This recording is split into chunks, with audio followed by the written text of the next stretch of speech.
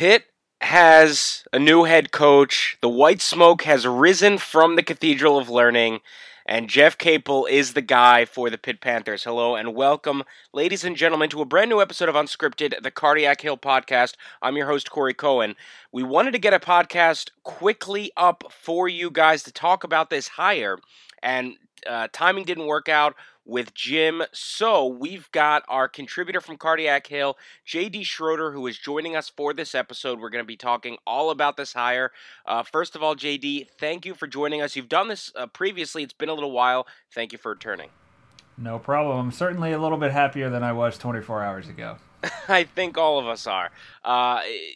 By all accounts, this is at minimum a good hire. Some are calling it a great hire.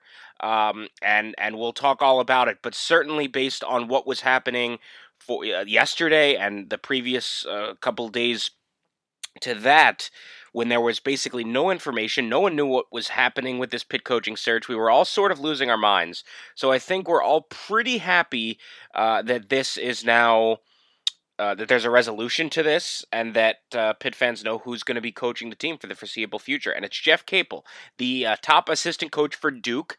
He is, for anyone who doesn't know, although Cardiac Hill has been all over it, so hopefully you know. But for anyone that doesn't know, he's an assistant coach from Duke. He originally played at Duke, then he went off, got a head coaching job at VCU, was good there for a few years, and then got hired at Oklahoma when he was like 31 or something, crazy young, and was there he recruited Blake Griffin to Oklahoma. Blake Griffin was there for 2 years, and in Griffin's second year, they got to the Elite Eight. Then there was a little bit of scandal at Oklahoma. One of the assistant coaches was caught up in receiving an improper benefit, I believe, and one player was deemed ineligible, so they had to vacate wins from one of the years. And then the last 2 years at Oklahoma were pretty bad. Not going to sugarcoat it. They were pretty bad. They were two of the worst back-to-back years that Oklahoma basketball has had, or at least to that point. So had 2 struggling years, and he was fired from Oklahoma. Then went back to his alma mater, to Duke, to be the assistant coach for Mike Krzyzewski. He's been the number one guy there for a while. For most of the top players in the nation, he has been the lead recruiter. And I think the hope is that he's improved, and you expect that he has, and has learned a lot under Coach K and being back at Duke. Because if this were straight from Oklahoma, this would be considered sort of comparable to the Kevin Stallings hire, a guy who just sort of is on his way out at a major school, and now it's sort of a retread. But I think because he then went to Duke, was an assistant coach, learned a lot, was a great recruiter, that's what's getting what's getting people fired up. So JD, what was your initial reaction when this happened? Because it all happened really quickly this morning. It's just yesterday morning. We're recording this Tuesday night. This will post on Wednesday morning. So Tuesday morning, there were reports that Mark Schmidt and Nate Oates who were 2 names rumored. They were both out, and that Pitt was zeroing in on another candidate. Many people believed it to be Jeff Shire, whose name was floated earlier, and then out of nowhere, Jon Scheyer, and out of nowhere, it was Jeff Capel. So this all happened. What was your initial reaction when the news hit, because it was out of nowhere, and then basically, what did you end up with? What's your current reaction? To be honest, I was kind of shocked.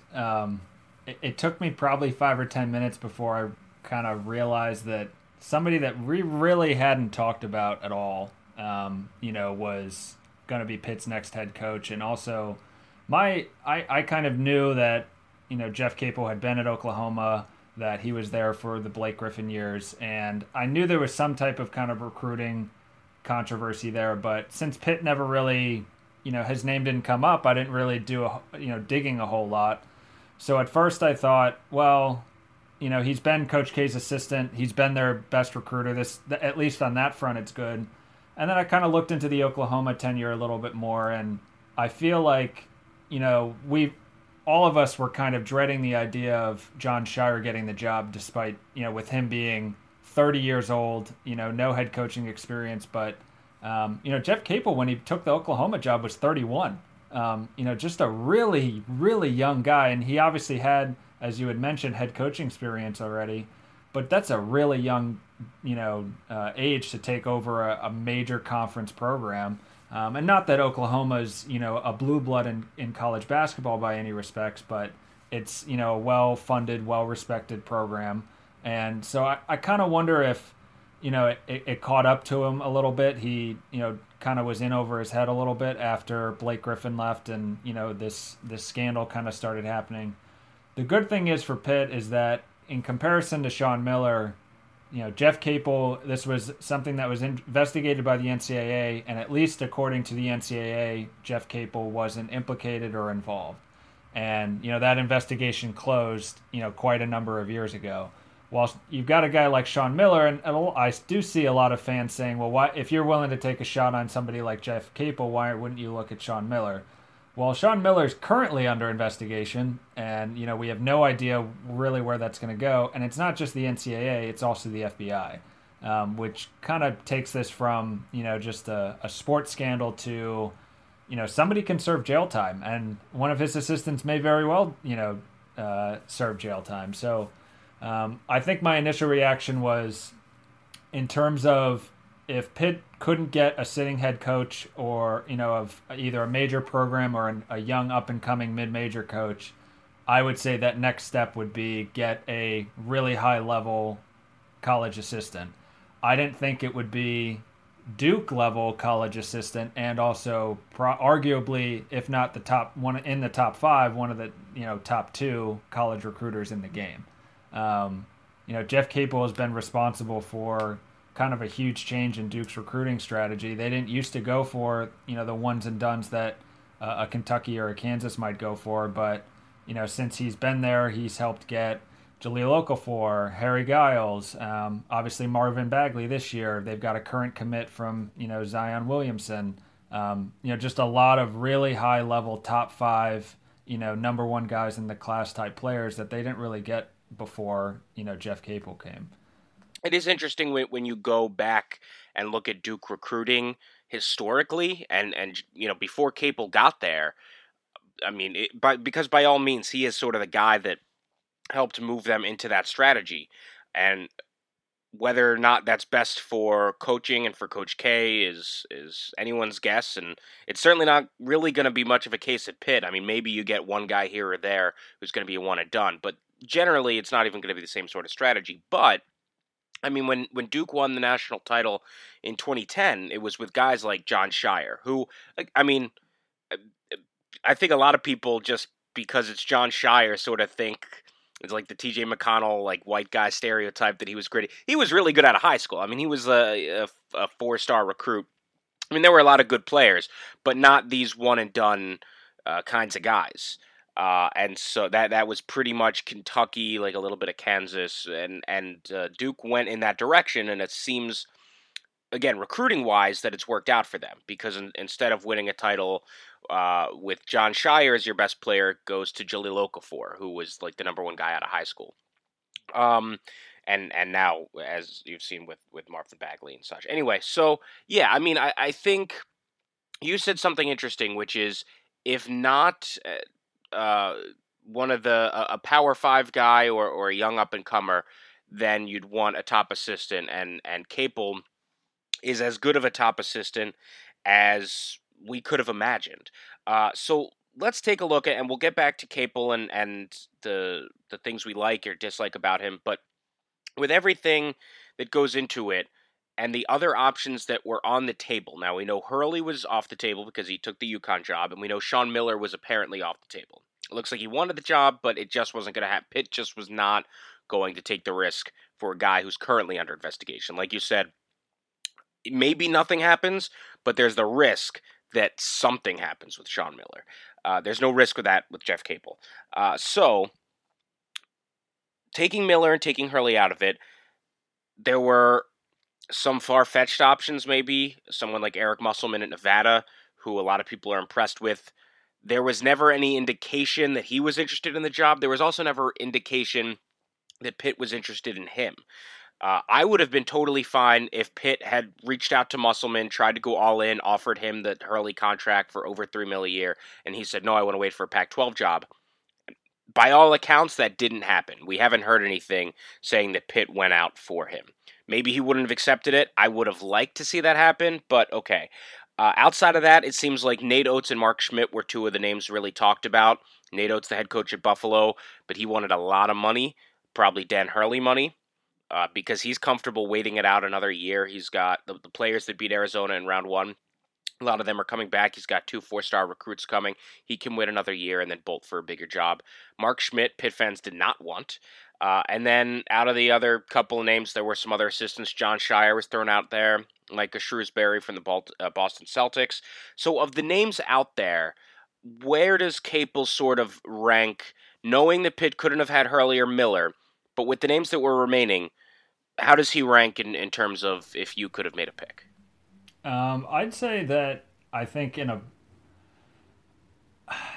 I've kind of thought about this all day. Initially, my answer was, if you couldn't get Dan Hurley, Jeff Capel was by far the best option out of everything left.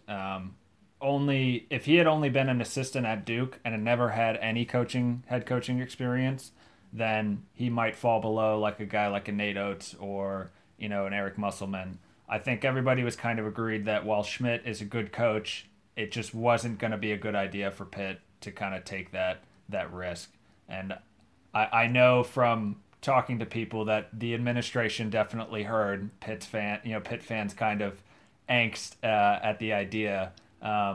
So don't ever think that Pitt's completely oblivious to what fans think, except for when Scott Barnes is athletic director. As long as he's gone, then that someone at Pitt knows and cares. Yeah, exactly. But as I think about it, I mean, I think this year was kind of odd in that there weren't a huge amount of big jobs open, and I think a guy like Dan Hurley was in such high demand because he was just a proven coach at a slightly lower level than a major conference job, but he had made the tournament 2 years and had done really well for himself, and there wasn't a huge amount of proven commodities like that. You had Oates or a Musselman, but as you said, I think you put it well. Oates is he's in no rush to leave. His salary at Buffalo isn't great. It's only I think about $600,000. So Pitt could have tripled or quadrupled his salary to come here, but if he thinks that he can win another year and get an even bigger job, then what? Hey, more power to him.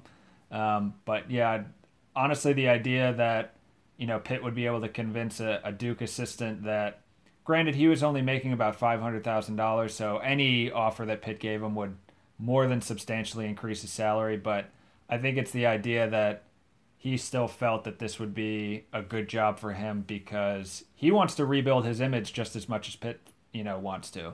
It's kind of a symbiotic relationship in that regard, in that he kind of had to rehabilitate his image at Duke from this scandal, because whether he was actively involved or not, he had that stink about him, leaving from Oklahoma. He left Oklahoma in a bad spot. So he kind of reinvigorated his image at Duke, and now he has a chance to prove himself from taking a program from the absolute bottom and seeing where he can go. And I think Pitt giving him a 7-year deal, I think, Pitt fans were upset that we gave Kevin Stallings a 6-year deal, and I think that's more because, fans didn't feel the ceiling was, very high with Stallings, and he was going to inherit a pretty decent team at least, the first year or so. But I think everybody is well aware that this is going to be a long-term project, and Pitt was willing to give him that long-term deal to show him, you're our guy. We're not going to pull, the sheet out from under you, so to speak. You're going to have time to kind of build this up. So I think I'll stick with my original answer of, if you couldn't get Dan Hurley, I think Jeff Capel is, the best, backup option in it. That's kind of the impression I'm getting, at least looking now at the timeline of how this coaching search kind of went. Very interesting. So I'm not as high on Capel as I think a lot of Pitt fans are. My initial reaction this morning, I had actually just woken up, and my initial reaction actually wasn't all that good. I thought it was fine. I thought that he would be solid. I sort of felt as I did with Kevin Stallings after the Stallings press conference when we all sort of settled down. We're like, okay, he'll be fine. He'll do the job. He'll be okay. It just won't be great. So like that's sort of how I felt about Jeff Capel. As I looked deeper into his background and learned more about him, I became more impressed. I'm still probably not as high on him as a lot of Pitt fans and even members of the media, but I do really like the hire. He shot up my board. I mean, granted, once there's always sort of that bias of once the school that you love hires a coach, like all of a sudden you love him because you want to love him, you have to love him, like you're pulling for him. So there is that. Um, but he is very impressive. I still think after Hurley, I would have loved to see them go all in on Musselman. Because he's not just experienced like Capel is in a lot of ways, but he's also turned a program around. Nevada was awful before he got there, and in a few years with transfers, things like that, he turned it around, and I think he could have done that, and also just the style of play. But after that, if Hurley's off the board, if you can't get Miller, and I think a lot of us are sort of in the boat where we don't know that much. We'd like to say maybe we would take the gamble on Sean Miller, but we don't know what Heather Lyke and Chancellor Gallagher know. So there's no way for us to say that it would be a worthwhile risk because we don't know what's coming down the pike. So if Hurley's not an option, Miller's not an option. I think Musselman was a clear number one. After that, though, the other names, Nate Oates, Mark Schmidt, John Shire, even Earl Grant at Charleston.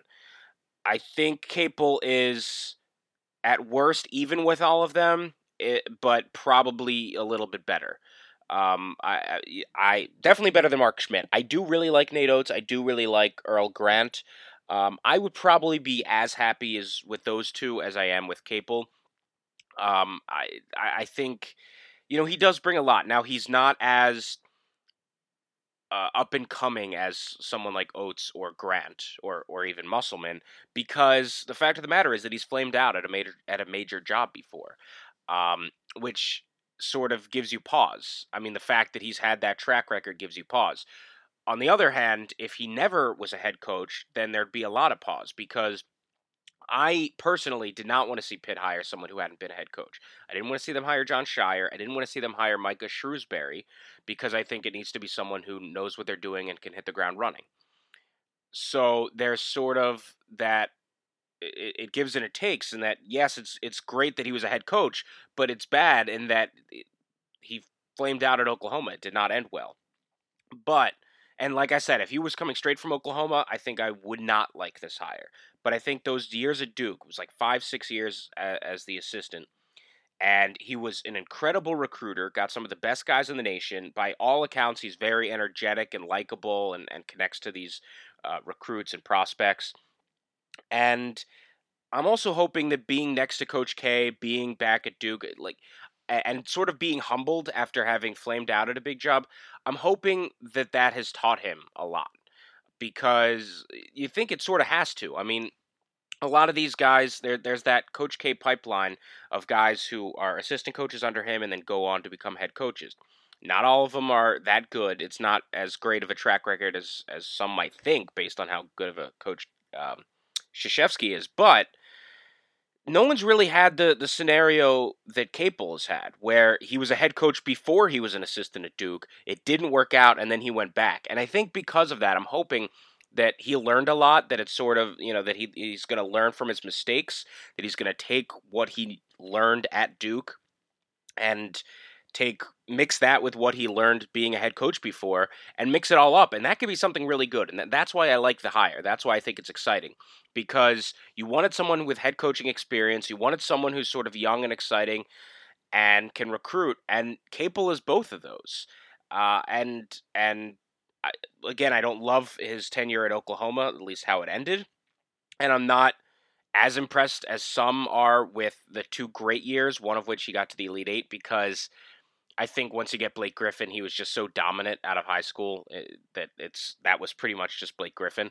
But I think you mix just the experience of being a head coach with hopefully what he's learned at Duke and having to be humbled and learn I think that could be really successful for, and as you said, a symbiotic sort of situation for Pitt, a program that was knocked on its butt for the past 2 years. And so now you're going to see a coach and a program looking to prove themselves after suffering something pretty awful. And I think that's actually a great partnership. Yeah, no, I definitely agree, and I can certainly understand, as you had said, people kind of getting some pause from his Oklahoma tenure. And one of the things that's kind of crazy is that he's, spent 4 or 5 years at VCU, spent 5 years at Oklahoma, has spent 6 years at Duke. He's only 42. He's still pretty young. It's weird. Yeah, so I mean, and I was at the NCAA tournament games, the first weekend, and got to watch Duke and all of that, and he's a pretty involved coach even as an assistant. And it's been noted several times that when Coach K was having off the court medical problems or surgeries or whatever, that he would tap Jeff Capel to kind of be the interim coach. So he's gotten a little bit of that taste of running a game himself and that kind of stuff over the years at Duke. I mean, overall, I think it is just, I don't think you could have had really that much higher of expectations after Hurley decided to go to UConn. And I'm starting to, especially timeline wise, probably the funniest part about today was I was probably about 2,500 to 3,000 words into a recap of the Pitt coaching search when this news dropped. And I was it was out of nowhere. I was kind of talking about how we were on day 19 of the search, and that's the longest coaching search Pitt has had, at the very least since the 2000 started. And Pitt has had unfortunately a lot of coaching searches this century. So I was kind of looking at that, and then looking at the timeline. If Heather Lyke's plan was Dan Hurley's the number one, candidate, well, she's got to wait for Rhode Island to exit the tournament, and then she's got to wait for him to make a decision. That brings you up to last Thursday, I believe it was, that he officially was going to UConn. And, if she was also looking at guys like Oates or Schmidt, I wouldn't be surprised if she identified somebody like Capel and thought, that might be my next guy, but I'm going to do some other interviews just in case. And, they waited until, thankfully, Duke was kicked out of the tournament. And, on probably yesterday, they kind of finally got down to sit down to do, the more formal interviews, maybe go over some contract details, that kind of thing. And then they had the coach today. So, going from Thursday to getting turned down by Dan Hurley to having your coach by Tuesday, I think it makes the timeline look a lot better, especially because Pitt got rid of Kevin Stallings, 2 days after the ACC tournament or whatever it was. So initially, this whole time, the timeline seemed to be really just way too long, and I think mostly because there was absolutely no news at all coming out.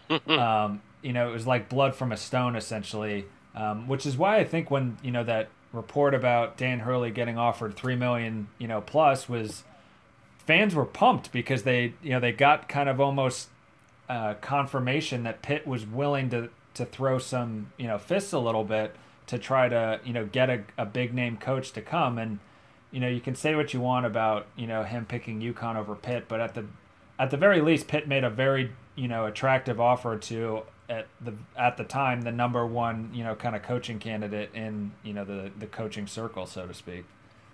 Yeah, I mean,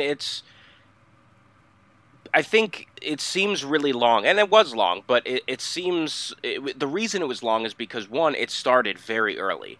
They fired Kevin Stallings right after the ACC tournament ended for Pitt, and Pitt got bounced on the first day of the ACC tournament, so then you had another almost week of conference tournaments, and then the NCAA tournaments, and no coach was gonna that you were gonna hire wasn't in the NCAA tournament, so you had to, at the very least, you said what, day 19, so at the very least it was gonna be a 10-day process or something, just because of when you fired Stallings, and then waiting for the tournament. Then, as you said, they went all out for Hurley, as everyone wanted them to do, and Hurley took a little while to make a decision. We were all expecting it to come Wednesday morning. It ended up coming sort of later on Thursday. And by all account, and then as you said, it's just a few days. So it's that part of it is not bad. I think the timeline is interesting in that it doesn't seem like Capel was obvious to them. It certainly wasn't obvious to us, but it doesn't seem like it was obvious to them. It seems like after Hurley, they had a list of a couple guys. It was probably Schmidt, it was probably Oates, and maybe one or two other people. And Capel might have been somewhere on there, but it didn't seem like that was someone who they reached out to, maybe because just his team was still playing or not. And that's the whole other thing. If Duke was still playing, I have no idea if Capel is the Pitt head coach at this point. Because it's not like the NFL playoffs where you can hire a coordinator, but then he finishes out the season. I mean, you can do that, but it just doesn't happen, really. I think Pitt fans would have had a stroke if this search went on any longer. I just it was getting really bad. It was. And like and in only ways that Pitt fans can really, dive down to certain levels of despair and kind of self-deprecating. But it got ugly. It definitely yeah. got ugly. And that's the thing is that if Duke wins that game, if Grayson Allen doesn't play hero ball and they win that game at the end, and Capel's now coaching another week, he's in the Final Four. I don't know. I don't know if Pitt goes and tries to lure him during those couple days in between games, or if they try to, or if they look to someone else. I mean, I have no idea. I don't really know how that works. Like I said, in the NFL, it's very common for assistant coaches to take interviews, to go get jobs, but stay with the team through the end. Hell, it's even a thing with football. Like Pat Narduzzi was hired, I think, before Michigan State's bowl game, and Paul Chryst with Wisconsin, and all that. But that's not really the case in college basketball. So it's interesting, the timeline of this all, because it seems like not only was Capel out of nowhere for us, it was a little out of left field for them. It seems like they probably targeted Schmidt, Oates, again, maybe one or two others, and they heard that people didn't want Schmidt, and they listened loud and clear, and Oates said that he wanted Hurley money, and they didn't think that was appropriate for the guy who's been the head coach of Buffalo for like 3 years. And they could get Capel, they thought, if they waited a couple days till he was out of the tournament, and he's not going to cost you as much as Hurley would have made, or maybe what Oates was asking. And so all in all, I mean, it seems like a good hire. You didn't. We assume, we have no idea what the financials of this are, but we assume they didn't break the bank because Capel didn't have the most leverage in the world. Different than Nate Oates, who a lot of people have been looking at. Not a lot of teams are looking at Capel. Just, I think, because they all sort of assumed he was the heir apparent at Duke, that when Krzyzewski retires, he's going to be the guy. That said, Capel apparently turned down Arizona State and Georgia Tech the past few years. So he was out there, but I think he sort of wanted to wait until there was a better opportunity. I think he wasn't the hottest name in coaching candidates. And because of all that, he wasn't in a position to demand the most money. Pitt was in a pretty interesting position where he could stay in the ACC, and like, he's a Steelers fan, and so it works out for them.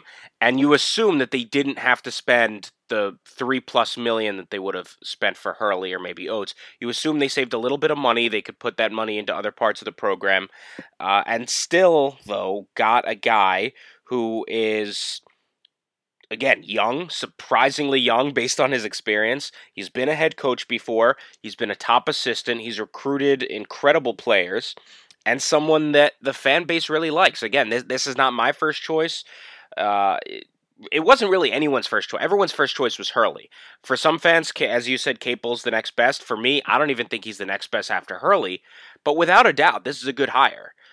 Some people say great, but no one can say this is a poor hire. No one's jumping off of buildings like they were 2 years ago when Stallings' name came out of nowhere, and then that all of a sudden was the next Pitt head coach. I mean, I actually might be the most pessimistic of Pitt media, Pitt fans, and I still think this is a very good hire. I think one of the best observations I saw today was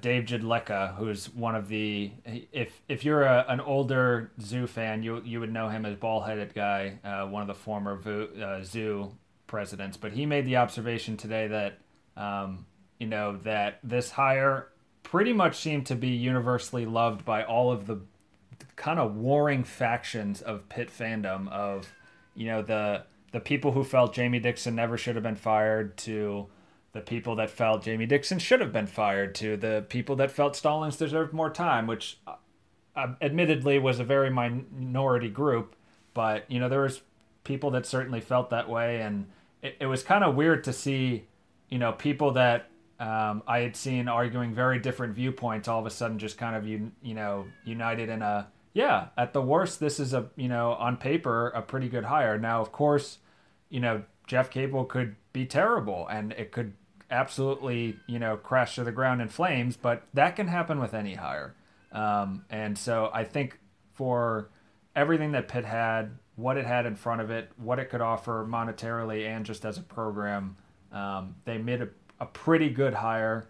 And I think most people would say that Heather Lyke is very qualified to do her job after this coaching search, because a lot of people were questioning that within the last couple of days, and I'm glad to see she was vindicated a little bit in that regard. I agree. I mean, I think some of it is warranted in that just how long the search was taking, part of it out of her control, but it was taking a long time. And also because the last athletic director was horrible at his job. Yeah. So I think part of it was warranted. Part of it was not. I think there were some twinges of sexism, and when they say, "Oh, she's in over her head," and she's been an athletic director, she's not in over her head. Maybe she's bad at her job, like Scott Barnes was bad at her job. It's not because she's in over her head. Yeah. And one of the cool kind of things is, yes, she is, female, but she's Pitt's first female athletic director, and she just hired Pitt's first minority head coach, which, yes, some people, kind of say, who cares? That shouldn't be a big deal.